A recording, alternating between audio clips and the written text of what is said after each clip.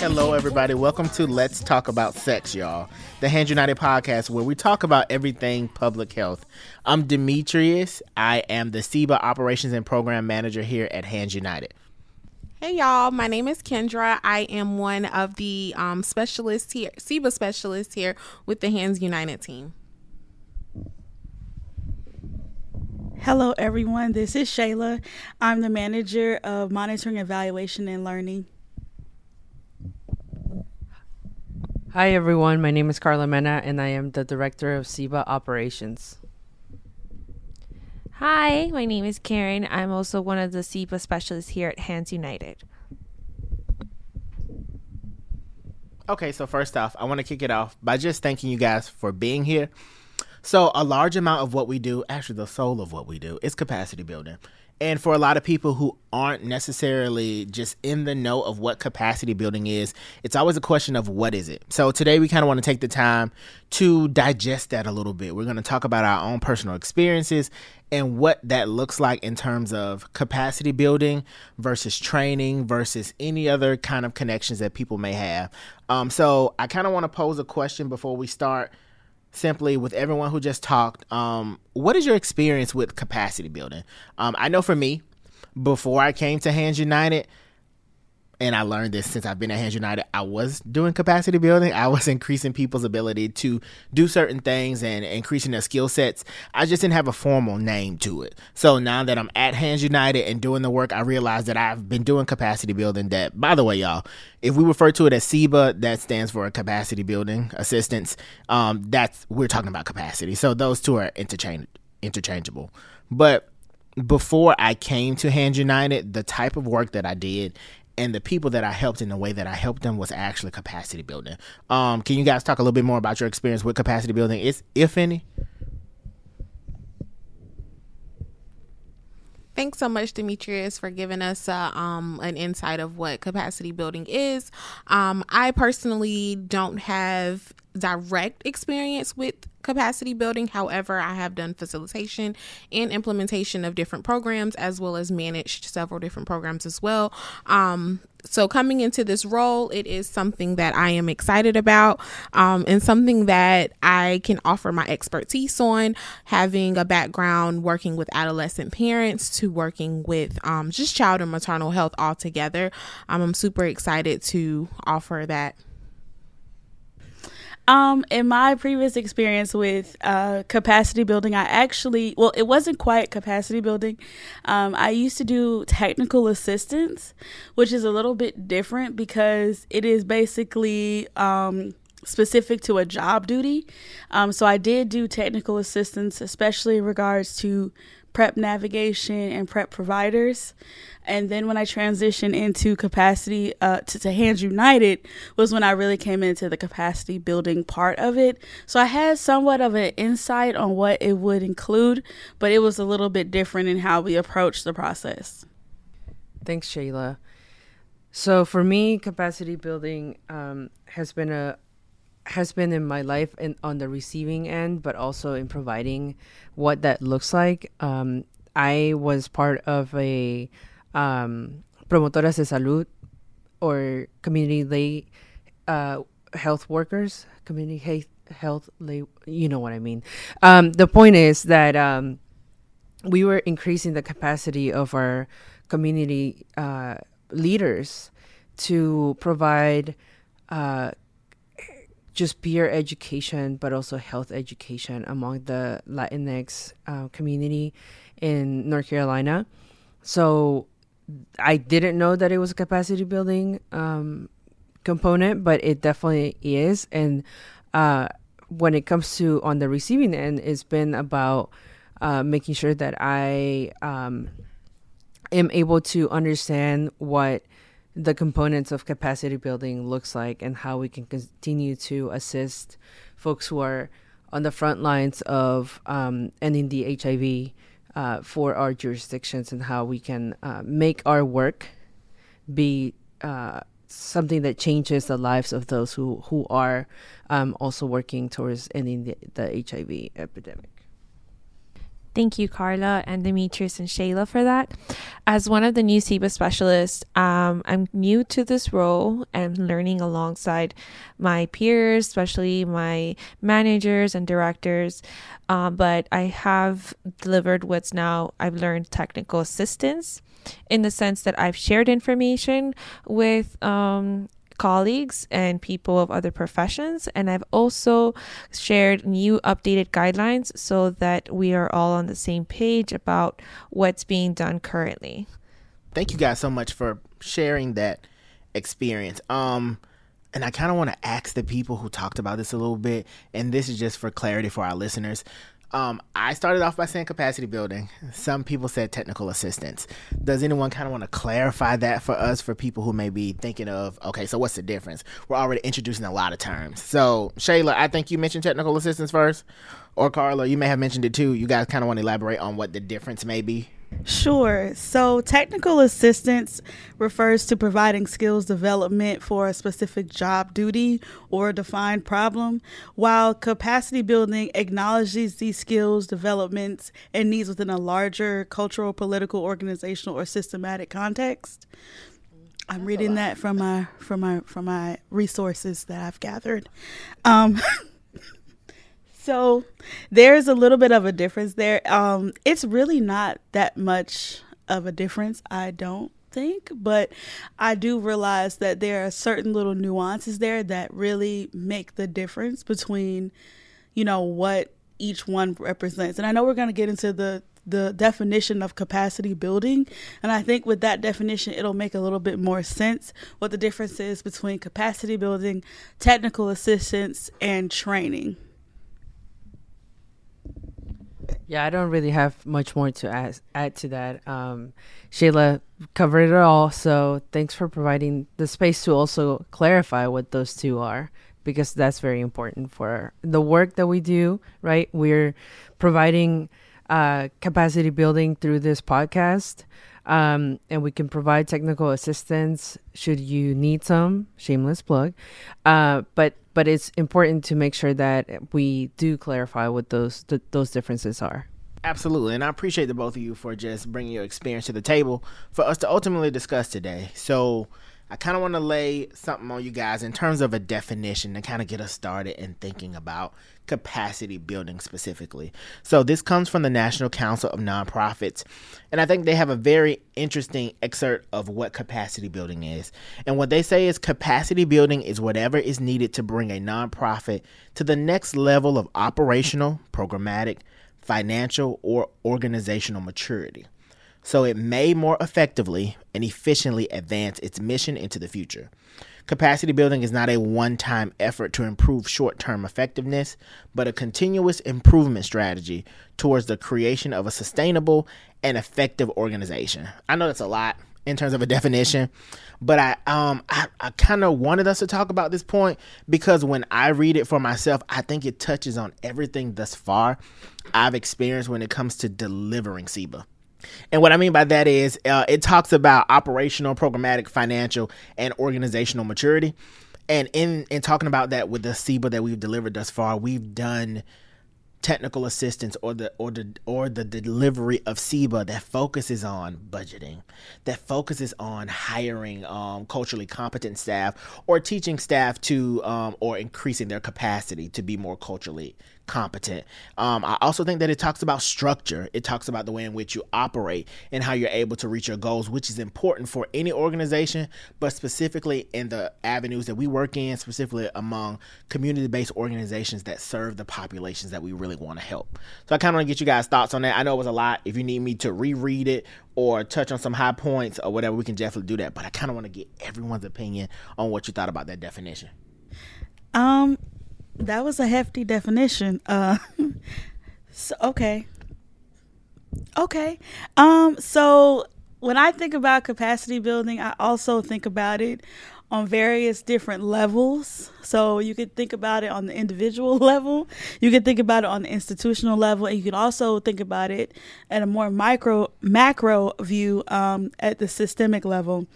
So when you think about individual level, I think of capacity building as, the process of changing attitudes and behaviors by imparting knowledge. So that feeds into what we do, because as capacity building specialists, a capacity building organization, we really take a lot of pride in customizing our services.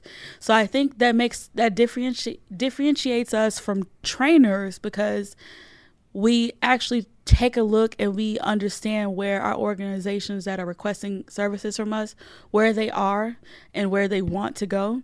And we implement that in the services that we provide. And we really provide a holistic approach to helping them achieve whatever goal they may want to achieve.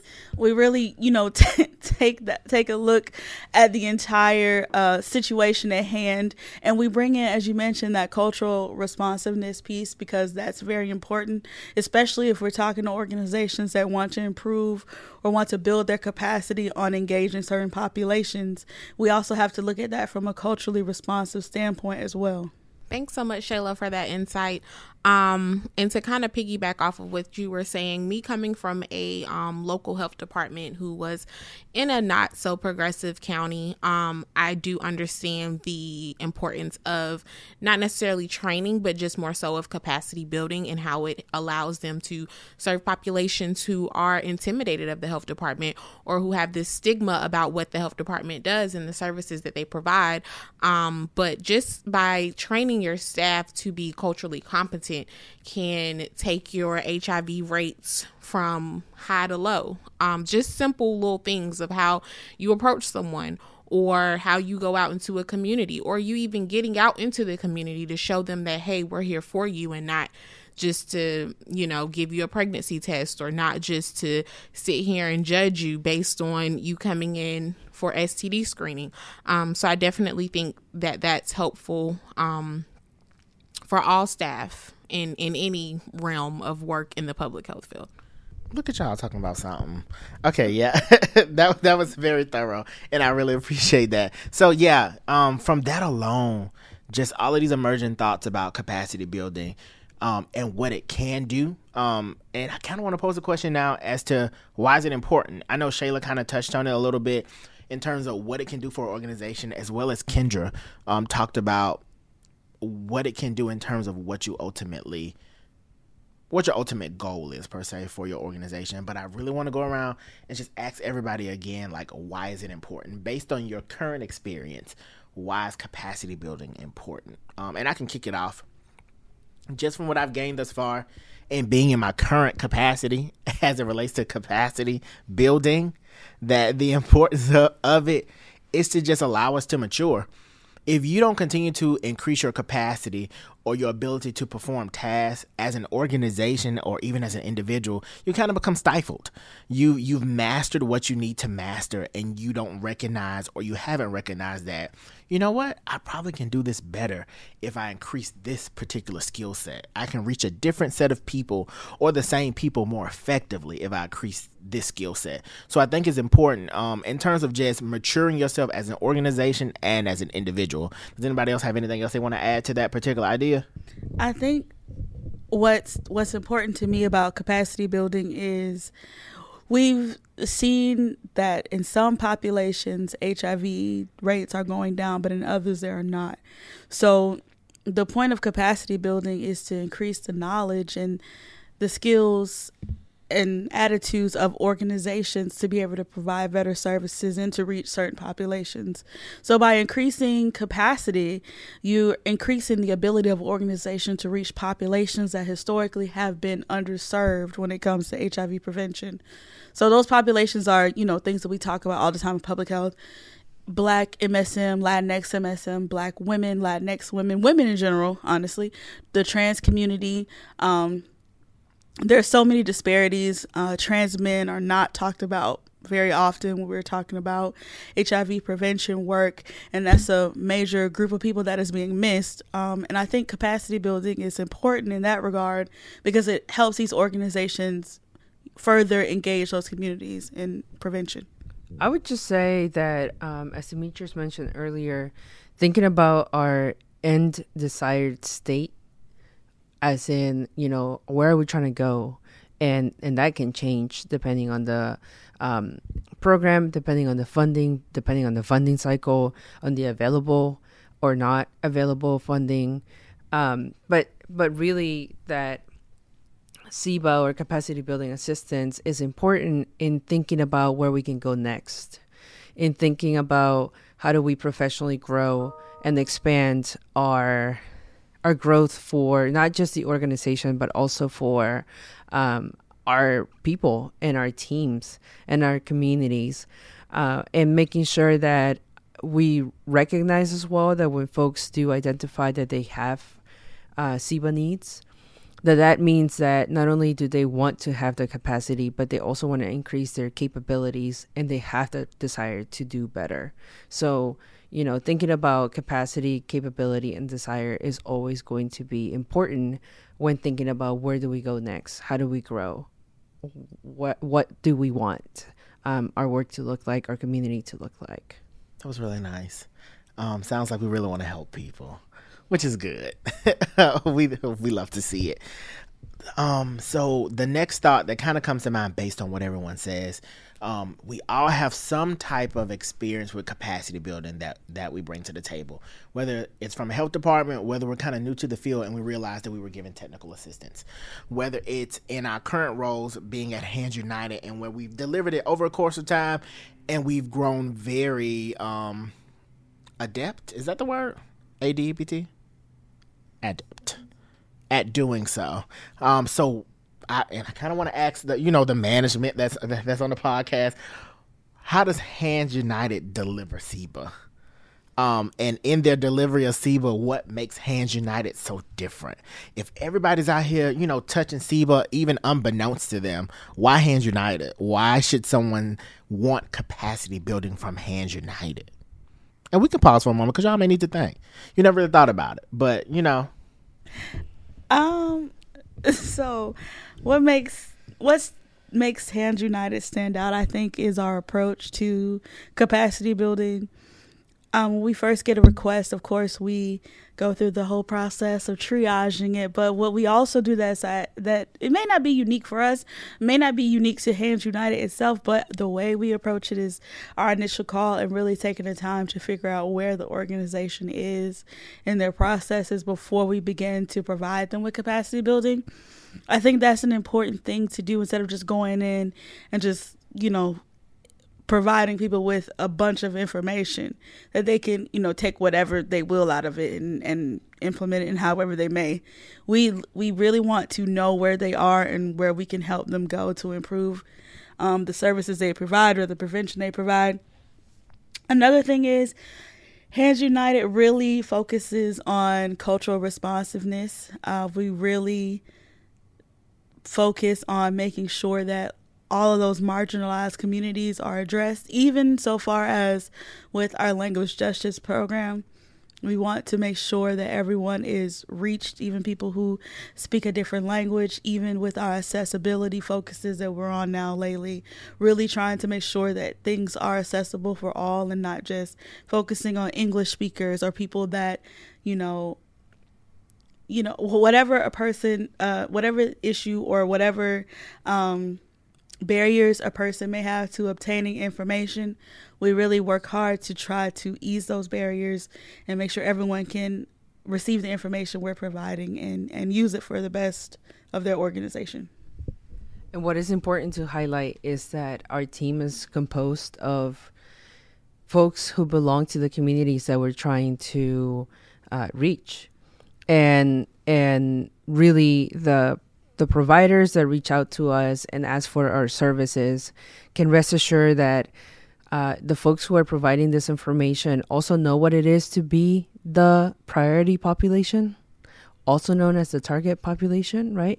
So because of that wealth of community knowledge, street knowledge, whatever you might want to call it, our group, our team is able to provide very realistic technical assistance to set folks who are providing HIV testing and prevention services for success. And so making sure that first we acknowledge that we have a wealth of experience within our team, and also a wealth of cultural responsiveness and awareness within our team is going to be key. The other thing is that we also recognize that just because someone in the community doesn't speak the language or is of trans experience, or is something is identifying as something different than the white male cis hetero. When folks identify as something other than the predominant group of that environment, it doesn't mean that they don't have the rights to access of healthcare. It doesn't mean that we wouldn't have the right to healthcare and rights and information and education. And that because we live in the bodies and we show up in the way that we do in the world, we understand that, and we will assist those who may not come from our communities but are providing information and services to our community members to understand and see things differently, or at least we hope that they do. Those are some great points. And you guys really make Hands United stand out in that sense. And I really want to add a little bit to it. I appreciate Shayla talking about the importance of cultural responsiveness, and Carla talking about the makeup of our team. And I kind of want to combine the two.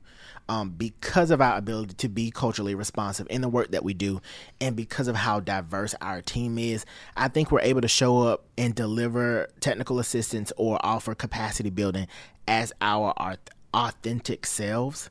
And what I mean by that is we have individuals on our team who have various backgrounds from various health departments, who have interest in maternity health, who have interest in epidemiology, who have interest in health education, who've been in the community, who are currently in school, people who have been a part of the priority population for a very long time, so that when we come to the table, so that when we have these initial calls and when we deliver this technical assistance, there's an essence of who we are outside of the work that shows up in the work that makes people connect to us, that makes people know that I'm not just teaching you how to reach this target population, I'm a part of it. My friends are a part of it. So I know that in the past when people have tried to reach them in this manner, it didn't work.